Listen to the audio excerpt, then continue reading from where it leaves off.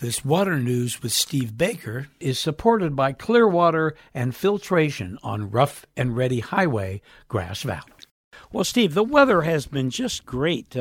Just in the last few days, blue skies, pretty clear, not too much smoke. It's beautiful outside. And mild temperatures that reflect the typical fall season.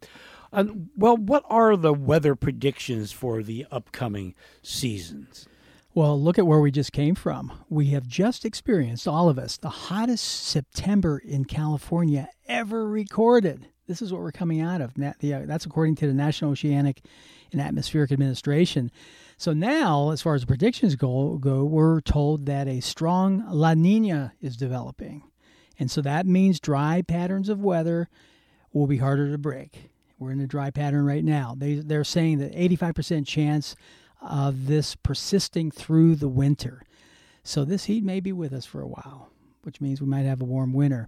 The theme of hot, dry conditions will likely continue in California and the West is what they're saying. So it's not just going to hit California. Typically, the polar wet stream shifts in a La Nina condition, and it goes further north. So Oregon and Washington may receive a lot of water this winter, but we may not. Well, this suggests that climate change is with us again, which is a reminder that we need to prepare for these kinds of more extreme conditions being with us more often. I know that the California in general is very responsible in preparing for climate change, but is this seen uniformly across all of our counties as well? Yeah, that's a great question. There are differences in both approach and also in the level of effort in various counties. So why don't we just take Sacramento and Yuba counties as an example? Sacramento County, they have a climate action plan that started in 2009, and it focuses on reducing greenhouse gas emissions to the 1990 levels by this year, by 2020. Well, you know what? They met their goal in 2016, and so now they have reset that goal, and their focus is on a more accelerated goal, and by the year 2030. They're recognizing that we really do have more extreme heat waves, more extreme storms, and we're going to have less rainfall and less snowpack in the Sierras. They recognize that. And so the Sacramento County, they're looking at converting 2,000 county vehicles to renewable energy as a way of helping out. And I didn't really know this till just now, they're considering making a solar farm at the Sacramento airport.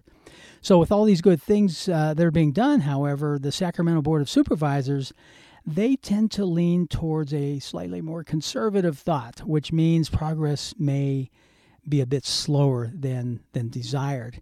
Okay, now Yolo County Supervisor Don Saylor, he says that they see climate change happening in real time, on a real-time basis. And they've approved already for $50,000 for funding their advisory committee on this subject.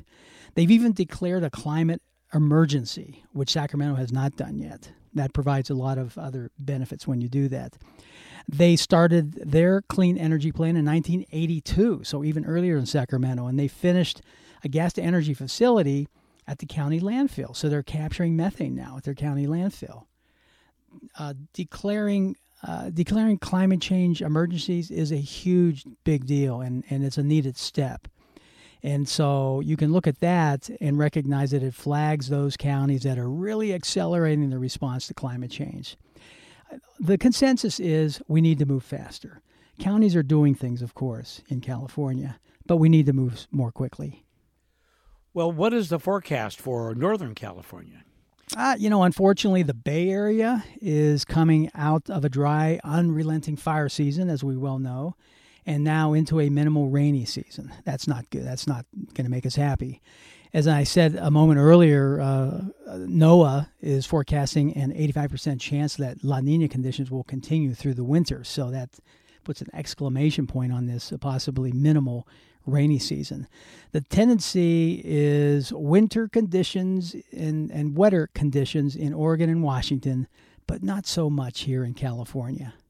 But we also, when we talk about La Nina and El Nino, we need to remember that the La Nina and El Nino conditions, they're not very good predictors.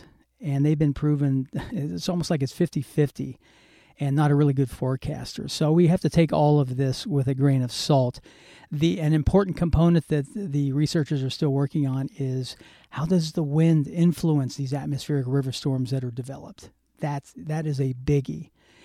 If the polar jet stream does not move as far north as predicted, then maybe Northern California will receive more rain and snow than they're thinking right now.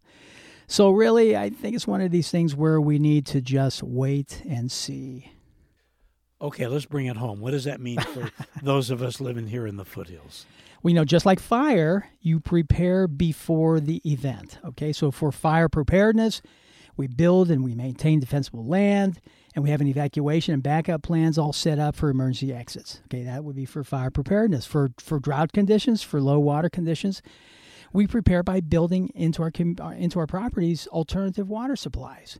And we learn behaviors that allow us to adapt, to conserve, to work together. Very important. Being limited by water, as you and I know, we're on wells. It's no fun when you don't have water. In fact, that rule, at least in the Greek and Italian communities, they recognize that the fish stinks after 3 days. Okay, well, that applies when you're in a drought, when you suddenly don't have enough water. It gets really old really fast. Limited showers, minimal water outside. It's not fun. So most of us, we're not used to living without a lot of flowing water. And so I think we need to, maybe we can learn from those few people that have really learned these lessons and then apply them in our own way on our own properties in our own lives. Thank you, Steve. Look forward to talking with you next week. You're welcome. Managing groundwater is Steve Baker's career and passion, and that has led him into working on all water sources and supplies. This has been another conversation with KVMR's water guy, Steve Baker.